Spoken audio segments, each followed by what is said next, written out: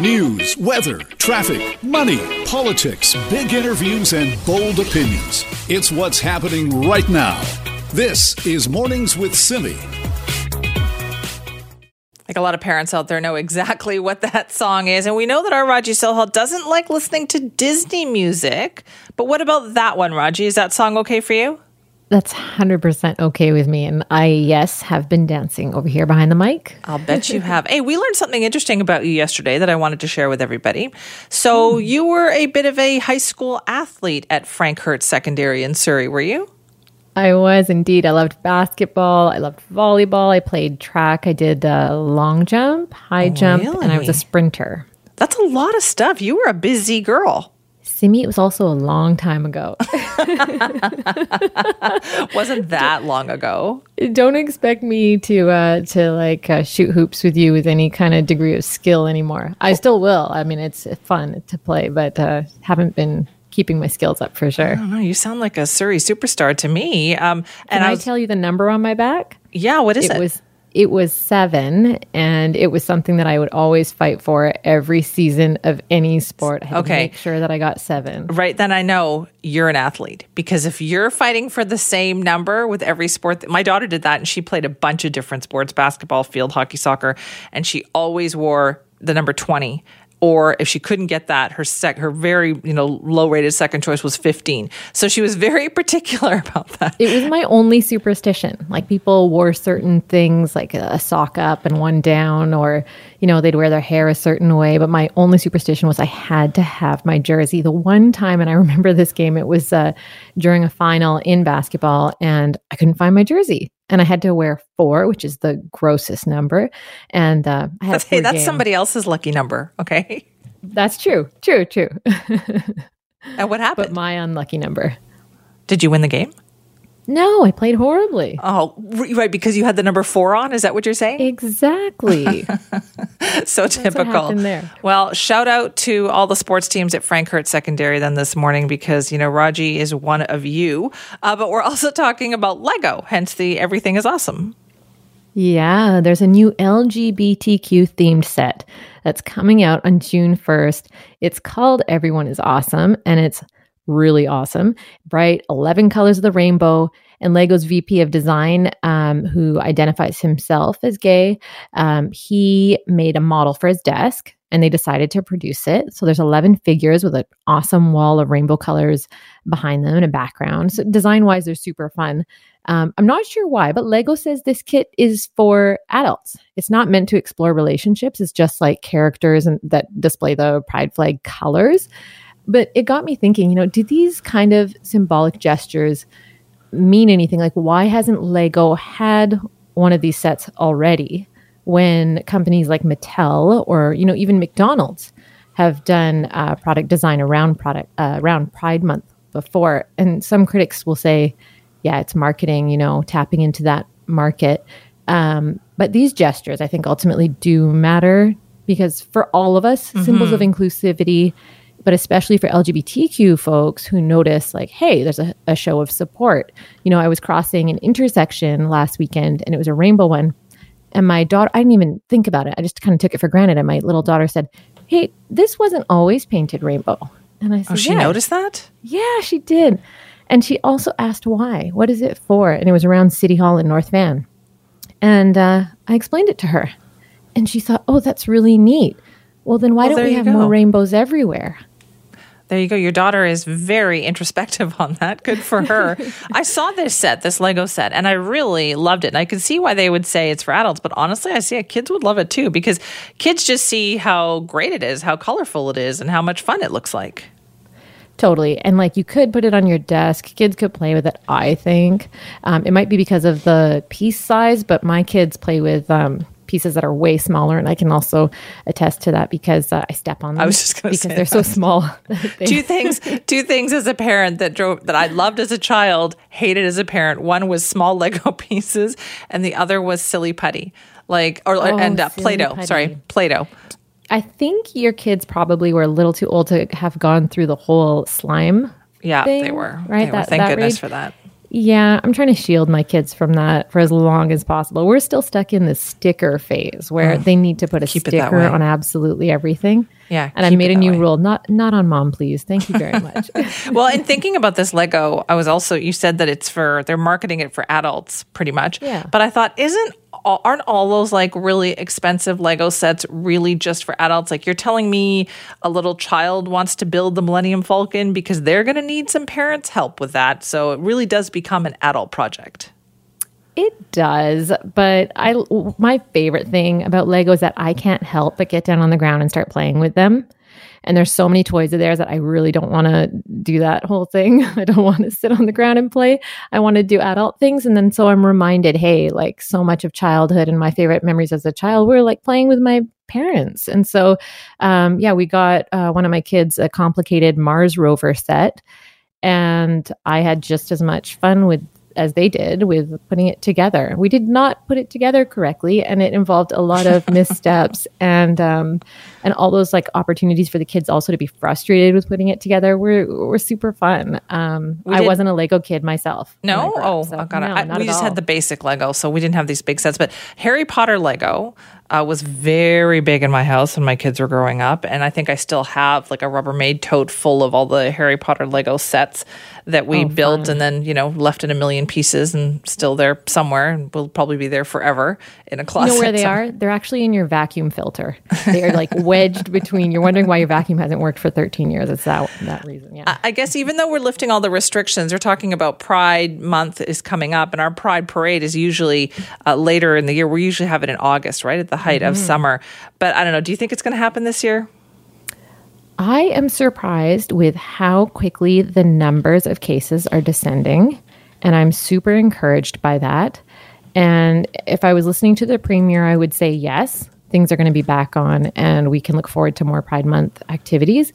But I think overall, Bonnie Henry and Adrian Dix are going to announce some restrictions around that. So I'm waiting with bated breath on all of this stuff. Just like everyone, I'm hopeful, but also trying to balance my expectations. Yeah, so I wouldn't say 100%. Yeah, it sounds like what they've done. If you're looking at VancouverPride.ca, they're saying that they're planning their 2021 Pride season of events. They said they've consulted with the City of Vancouver and the Park Board, and they're continuing to monitor provincial health guidelines, but their plan is to offer a hybrid season of events that includes small, in-person, socially safe events and online virtual offerings.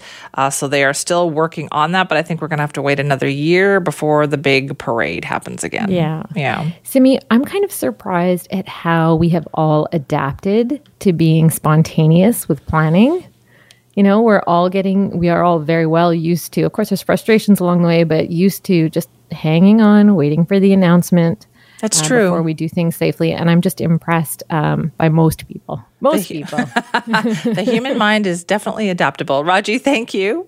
Thanks, Simi. We'll be checking in with Raji Saha coming up a little bit later. So yes, the Pride Society is one of many organizations that would normally have a lot of events coming up in the next few months, that they are dialing it back at this point. Even though today we are getting an update on provincial health restrictions, it doesn't mean that there's going to be huge parades at the end of August or when we would normally have the Pride Parade. And it doesn't mean that, the PNE is going to be able to come back on with, fully allowing everybody back in.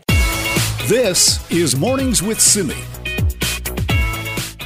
Clarity. That seems to be the buzzword today. All different sectors are looking for it, whether it's tourism, arts and culture, sports, you name it, restaurants.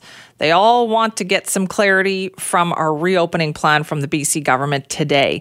So they are scheduled to release the much anticipated details on this plan. It's expected to outline when we can start holding events or attending indoor social gatherings. There's a lot of expectations on this information that's coming out today. That will involve Provincial Health Officer Dr. Bonnie Henry, Premier John Horgan, Economic Recovery Minister Ravi Kahlon, Health Minister Adrian Dix. They will all announce the details at 1 o'clock. We will be carrying that press conference live, so stay tuned for that during the Jill Bennett Show. But let's talk about what businesses need to hear today. Joining us is Anita Huberman, the CEO of the Surrey Board of Trade. Good morning, Anita. Good morning. Are you a little nervous about what you might hear today? Nervous and excited. I mean, we've been waiting for this moment for a long time, but as you know, the Surrey Board of Trade has always said that businesses need certainty and they need advance communication, and that's been limited, especially, since we've been playing guesswork, especially for the restaurant sector. The circuit breaker expired at midnight, and businesses don't really know where to go next. So what do you think businesses need to hear today? Do you need absolute details, concrete plans? Well, what we need is some level of certainty. We know that, as your earlier speaker indicated, Vaughn Palmer, that many have not had their second vaccine, so we still need to be careful. We do need some certainty about when restaurants can open at full capacity, when we can travel, when will border restrictions be eased, when, hair salons, for example, are we going to face another shutdown? I think so many businesses, Simi, have faced, this issue about, restart will be gradual, but then all of a sudden they're shut down, or they receive warning right at the last minute, and supply chains are affected, workers are affected, hiring is affected. And so we need to see today a stronger, effective reopening plan that requires things like rapid testing, accessibility to businesses, supporting employers to do the work to keep their workers safe, restore consumer confidence, and really ensure that we have childcare supports as well, so that women can return, parents can return back to the workforce, ultimately in this reopening plan that we're going to hear today. Right. Okay. So you must be hearing from a lot of businesses in Surrey as well. I mean, Fraser Health in particular, hard hit by what has been going on. Are restaurants, do you think, ready to reopen there? Are businesses ready to take that on? Some are better than others in terms of their readiness. Many are just playing guesswork in terms of, okay, we're going to open to indoor dining today. What does that mean? How many people can I hire? Is it going to be at full capacity? We don't have that information. So, yes, we've been hearing from many of our members about that. And also, from our hair salons, our events industry, our arts and culture industry, what's going to happen? The summer is approaching. We just have no information, and there is just such a level of anxiety, but also excitement too. So the idea is one of the other restrictions had been that if, you had a number of cases in your workplace, you had to shut that workplace down for 10 days to make sure those cases were dealt with. Is that something that you feel like should continue or could continue? Well, until everyone is fully vaccinated, or the majority of the population is fully vaccinated, I think that does need to be in effect, but there needs to be a partnership with the business in terms of just not shutting the business down, but communication. There will be outbreaks. And yes, business owners are responsible for protecting their workers. But in this very unusual situation where we don't know if we're going to receive a fourth wave, we don't know what the variants are going to look like, we're still facing this significant connection between health and business that we've never faced before. Anita, what has it been like for you in your position as the CEO of the Surrey Board of Trade? Has it changed your relationship with businesses because you're taking on a bit of a different role in advocating for them now? I would say yes. I think, never before did I think that I needed to be in this situation where I said to our members or the business community at, in a larger context, that you need to focus on the health of your workforce. You need to, take, some type of pieces and compromise. And, I never thought that I would say those words, that you need to compromise for the bottom line. But that's definitely been the case during this pandemic. It's also changed the relationship with government, though, too, hasn't it, for businesses? Because really, they've needed the government at this point to help them stay afloat in many cases. Absolutely. And I don't think many businesses would have survived without federal or provincial government support. And so that relationship has changed because we needed them in order to survive. But ultimately, it's the private sector, that moves the economy. We're a small and medium-sized economy in British Columbia. 98% of our economy are SMEs, even in Surrey. And, we're all looking forward to making more money, hiring workers, supporting workers, and getting back to doing business. Is this going to be, do you think, make or break time then for businesses, right, who perhaps have had that support, have been waiting, thinking, okay, let's just open things up, but now they're going to find out if they can actually make this thing work?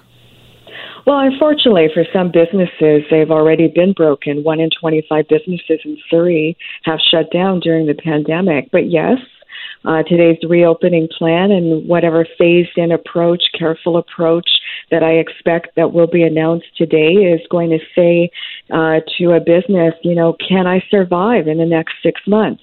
What supply chains are going to be impacted? Can I hire workers? Where am I going to source them from? So I think a lot of these decisions and dilemmas are going to face business owners today and in the weeks to come. So what is really high up on your wish list then, Anita? With this announcement today, what do you want to hear most importantly from it? We want to hear dates and timelines and certainty for businesses in different industries on when they can fully reopen. We need access to rapid testing because we know the virus is going to stay with us forever, or at least in the short term, long term. But, we need supports, bottom line, and we need timelines, bottom line. All right, Anita, thanks for your time today. Thank you. This is Mornings with Simi. The Fraser Health Authority has had a lot of challenges during this pandemic, and now they're worried about vaccination rates, making sure that the younger ages in particular really get their vaccine, book those appointments, register for them. So they've launched a new campaign to make that happen. Joining us now is Dr. Victoria Lee, the CEO of Fraser Health. Thank you for joining us. Good morning. Thank you so much for having me. What are vaccination rates like right now in Fraser Health? Vaccination rates are actually overall quite good. I think we're above the provincial average. So we're seeing very good uptake. I think what we're seeing with the younger people is that from our surveys, they're keen to get their vaccines, but not in a rush to do so. And so you would like to rush them along a little bit more? Exactly. We've been working with our young adult influencers in the region since Wave 2, actually, and they've been providing us with valuable insights. So one of the things that we've done is to launch a campaign that encourages everybody to register and get immunized right away. Right. Now, I know that campaign's been running for a week or two now. So what kind of results have you been seeing? We're seeing some very positive results. We've run a couple of clinics over the weekend in Surrey that are neighborhood clinics and all of our mass clinics as well, seeing much more uptake in vaccines and registrations as well. Right. So has it been challenging, Dr. Lee, dealing with the last little while? I mean, you've had outbreaks, you've had workplace situations. Fraser Health has really seen it all, hasn't it? Yes, Fraser Health has had a disproportionate impact of the pandemic, and for many reasons. Much of the industries are located in the region. We're the most populous region as well in terms of population size, and most dense in terms of how people live, and a lot of factors such as household sizes that are bigger than 2 or 3 people in the region as well. So all of those factors actually connect to the fact that transmission can be higher in our region. Right. Do you think that Fraser Health, or any health authority for that matter, has done enough when it comes to reaching out to certain communities where perhaps English is not the first language? Was there enough done to reach out to them?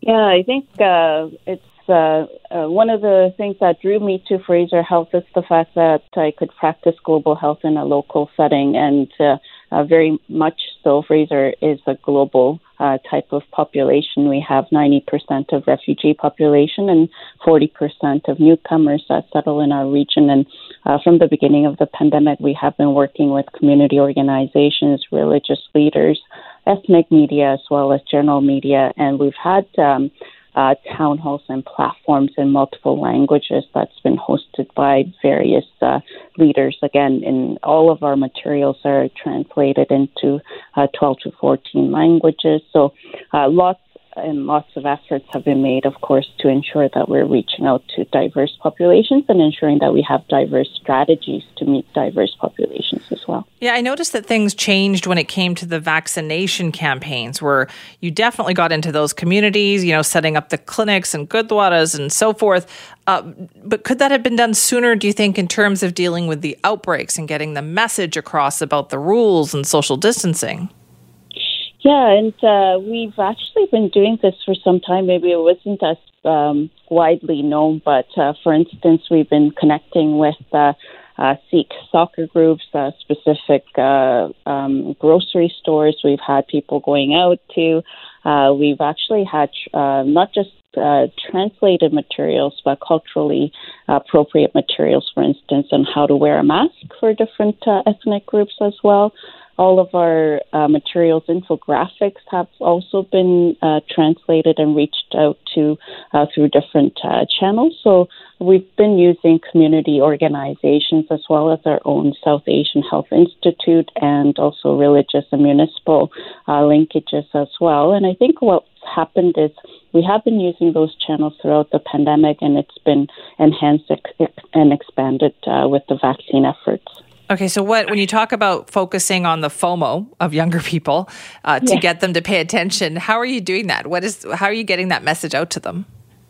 Yeah, so our new Fight the FOMO campaign encourages young people, as I mentioned, to register and immunize right away. And it's using a series of 30-second videos posted on our social media channels. We're reminding people what we've all been missing out on in the past 16 months. And things like live music, weddings, grandparents, family, encouraging all of them right now to register and get immunized right away. Okay, so are you seeing an actual uptake in people registering?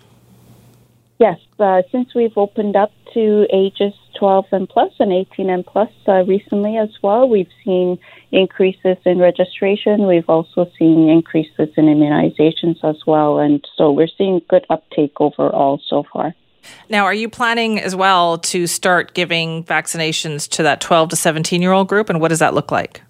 Yeah, we have already since the registration has opened up. And one of the things that we're trying to do provincially is to ensure that it's as convenient as possible. So when a parent or sibling has an appointment, they can come as a family.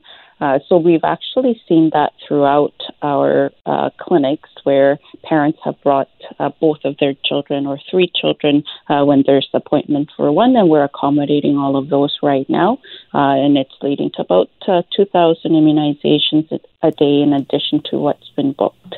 Right. Would you say that all the appointments that are available, Dr. Lee, in Fraser Health right now, are they taken? Yes, they're 100% booked for this coming week, but there's appointments available for next week. All right. Good to know. Thank you so much for your time this morning. Thanks for having me. Bye for now. Bye. That's Dr. Victoria Lee, the CEO of Fraser Health, talking about how they are using social media to get the message out to younger people. Vaccinations were lagging in the younger groups. Now they're kind of ramping back up again, but they're trying to use that fear of the FOMO thing, right? Fear of missing out to get younger people to register for those vaccines and get themselves vaccinated. And as you heard them say, there is a lot of uptake.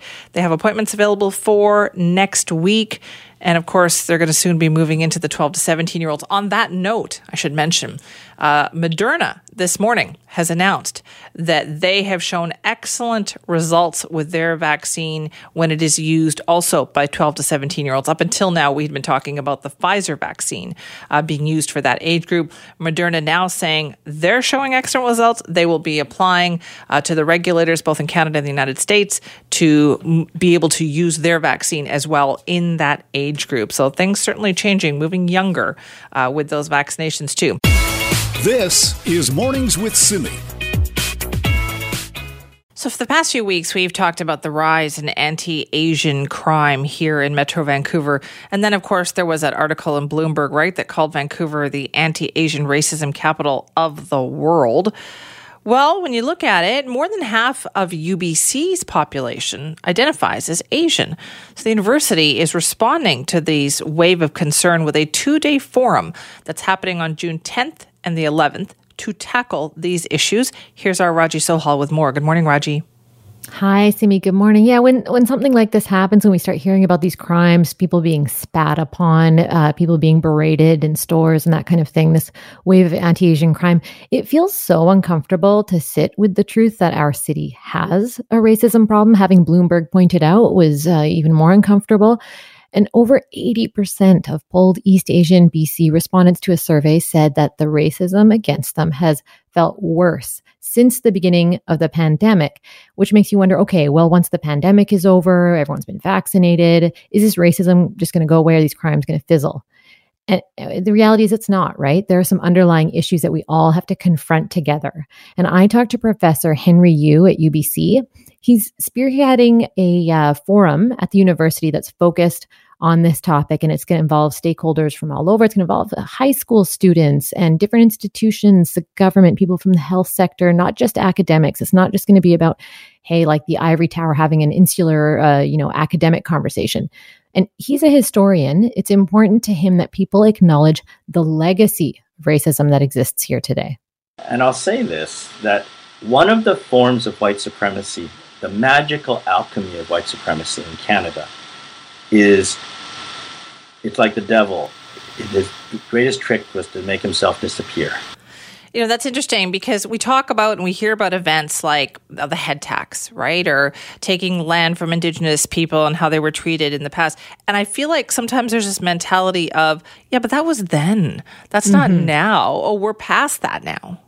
Oh, completely. Or if if I've ever encountered racism and I dare to call it out, which takes a lot to muster up the courage sometimes to do that in certain situations, I have been told, no, that didn't even happen to you now. Like I'm telling someone something that just occurred, and I'm told, no, that didn't happen. People try to gaslight you?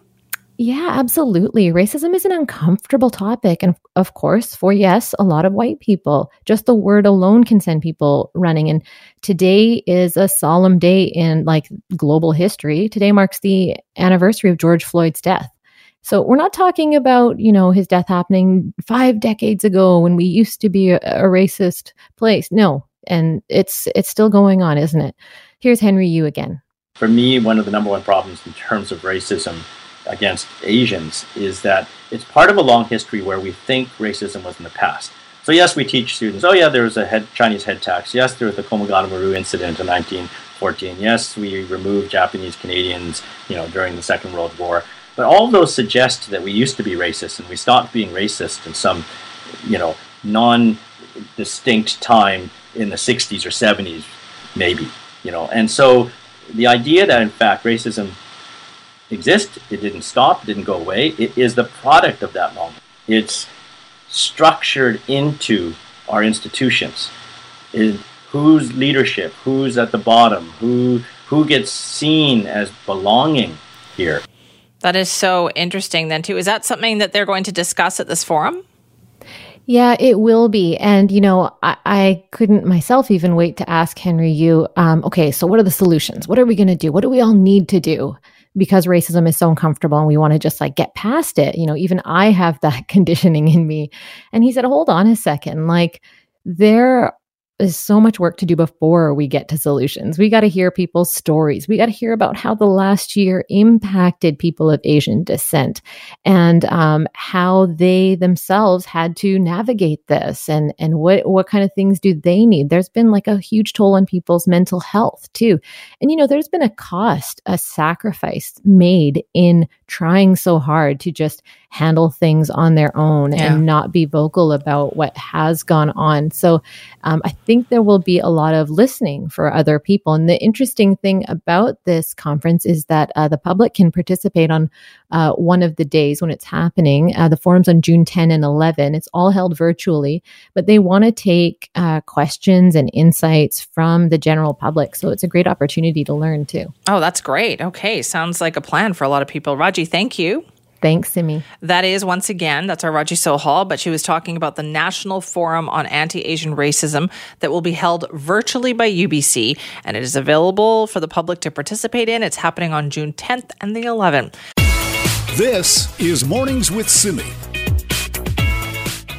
We know that transit ridership has gone way down during the pandemic, right? Ridership, in fact, is still down 60% compared to last year. That's a huge amount, I should say, compared to the year before that. So 2019, 2020, 2021, we still haven't seen a whole lot of recovery when it comes to people riding transit. Meanwhile, what kind of impact has that had on neighborhoods, on communities? Well, it turns out downtown, of course, is disproportionately feeling the impact of that. To talk more about all of this, we're joined now by Peter Hall, who's a professor of urban studies at Simon Fraser University, who has been reviewing TransLink's kind of ridership figures on this. And thanks for joining us this morning, Peter. Sure. Hi, nice to see you, Simi. What struck you when you looked over these figures? What kind of picture do you think it tells us about the state of our transit system? Well, the modes that are oriented towards downtown, so that's West Coast Express, Cbus, and to some extent SkyTrain, they're still lagging behind bus and HandyDART. So that says to me we're still seeing the effects of people not coming downtown. And what has recovered is automobile traffic as counted by bridge crossings. Okay, so are people, do you think, choosing cars? I think there's a bit of choosing cars. There's probably more people who ride by car who need to go to sites sort of spread out across the region. So anyone who's working construction, anyone who's working in warehouses, those kind of locations, they're more likely to have to drive. And then people who only need to come downtown once or twice a week, or maybe even less than that, because they're only needed in the office very infrequently. They're not going to buy a monthly pass. They're going to drive. Right. So you are a professor of urban studies and geography. Then what does that tell us about the impact that will have on an area like downtown? Well, so TransLink, I'm sure, are working hard on this, and they're going to need to. We've had a transit system that's been oriented towards getting people in and out of the downtown core efficiently. That's what transit does. It's just a whole lot better way to move people around than have them go in their vehicles. But if there's less reason to travel downtown and more reason to travel locally, or sort of, you can say, horizontally across the region, maybe we need to think about a slightly different transit system after the pandemic. That's so interesting, because this was something that was talked about for a long time, right? The original plan for light rail in Surrey was to connect communities in Surrey, but then they went with SkyTrain instead. Well, that's exactly the kind of example I had in mind. I'm not saying we should rethink that decision. That's been a hard-fought debate. But there's no doubt that the SkyTrain line to Langley is about getting people downtown as quickly as possible, whereas the Newton-Guildford link, that was about people moving around Surrey, and actually between some pretty important job locations and educational institutions, that kind of stuff. So yeah, completely agree with you there. So is that why then buses are seeing greater ridership than SkyTrain? It's probably showing that it's buses. Make no mistake, buses are also down, but particularly local serving and then those routes where the fixed links don't go. So think of any kind of suburban work and activity location where buses and where SkyTrain doesn't go, where buses do go. Yeah, that'd be part of that picture. So what does that mean for downtown then? Like that's not a good sign for like actually coming downtown and having that be kind of a thriving space. We'll see what form the recovery takes. I think the key thing is, I'm sure downtown will come back. It's just too attractive and it's too desirable. Will it come back to the same level? Maybe not. I think what we need to be creative about is making sure that if people are only coming downtown 2 times a week, let's say, let's still try and find a way of providing transit and making them want to take transit for that trip rather than drive their car and clog up the roads in the process. And that's not going to be an easy thing to get right. But I think that would be a preferable kind of solution. Have we seen this happen? Has it ever happened before, Peter? Like, and do areas rebound? Do we have an idea how long that takes? They do tend to rebound, and part of the reason why they rebound is that the office space is there, the facilities are there, but also people want to be where other people are. And so I think the task for transit is how to really send the message that this is a safe option. This is not you don't need to worry about getting sick just because you took the bus to work. So it takes time, is what you're saying. Like slowly as we get things back to normal, do you think people will go back to their ways, including riding transit? I think people will go back to riding transit. But I do think there's a possibility that overall we'll see less movement, and that'll come in the form of people doing some days of work at home and some days in the office. And so we've built our transit system around 5 days a week. Everybody wants to go in the same direction. Now we need to be thinking about a transit system that is got a little bit more of only a few days a week, different directions. Today I'm going to go to the office. Tomorrow I'm going to go to a co-working space and have a meeting with someone. And the next 2 days I'm going to stay at home. That's a different kind of transit system. Right. That's not something you'd see in the big cities, right? That's like a New York City kind of transportation system. Sure. I mean, where if you're sitting in the far outer suburbs of New York, you're coming in daily the way a lot of people in Vancouver do. But New York is so large and so dense that there's a lot more crisscrossing kind of movement. People going from not all going in the same direction, going to 2 different places, that kind of thing, and probably we'll see more of that. We were heading in that direction anyway. Right. That's what the line out to UBC was about. That's what connecting up big job generators like hospitals and those kind of facilities was about. And we are seeing more of that in Vancouver as well. So what does that look like, though? Like if we say we're going to, develop our transit system, so we're talking about moving within communities, what kind of changes do we have to make? So it probably means less of the SkyTrain type capacity. It hopefully means some light rail in some locations. It probably means more of those kind of let's call them transversal east-west bus routes. Right. And it probably also means more sort of making sure we don't walk away from those local connector buses, feeder buses, and those kinds of things that allow people to move around their neighborhood if it's too far to walk. That kind of thing. Yeah, fascinating to think this is what we're going to be dealing with in the next few years. Peter, thanks for joining us. I'm sure we're going to be talking to you about this in the future. Oh, you're welcome, Simi. Nice to chat.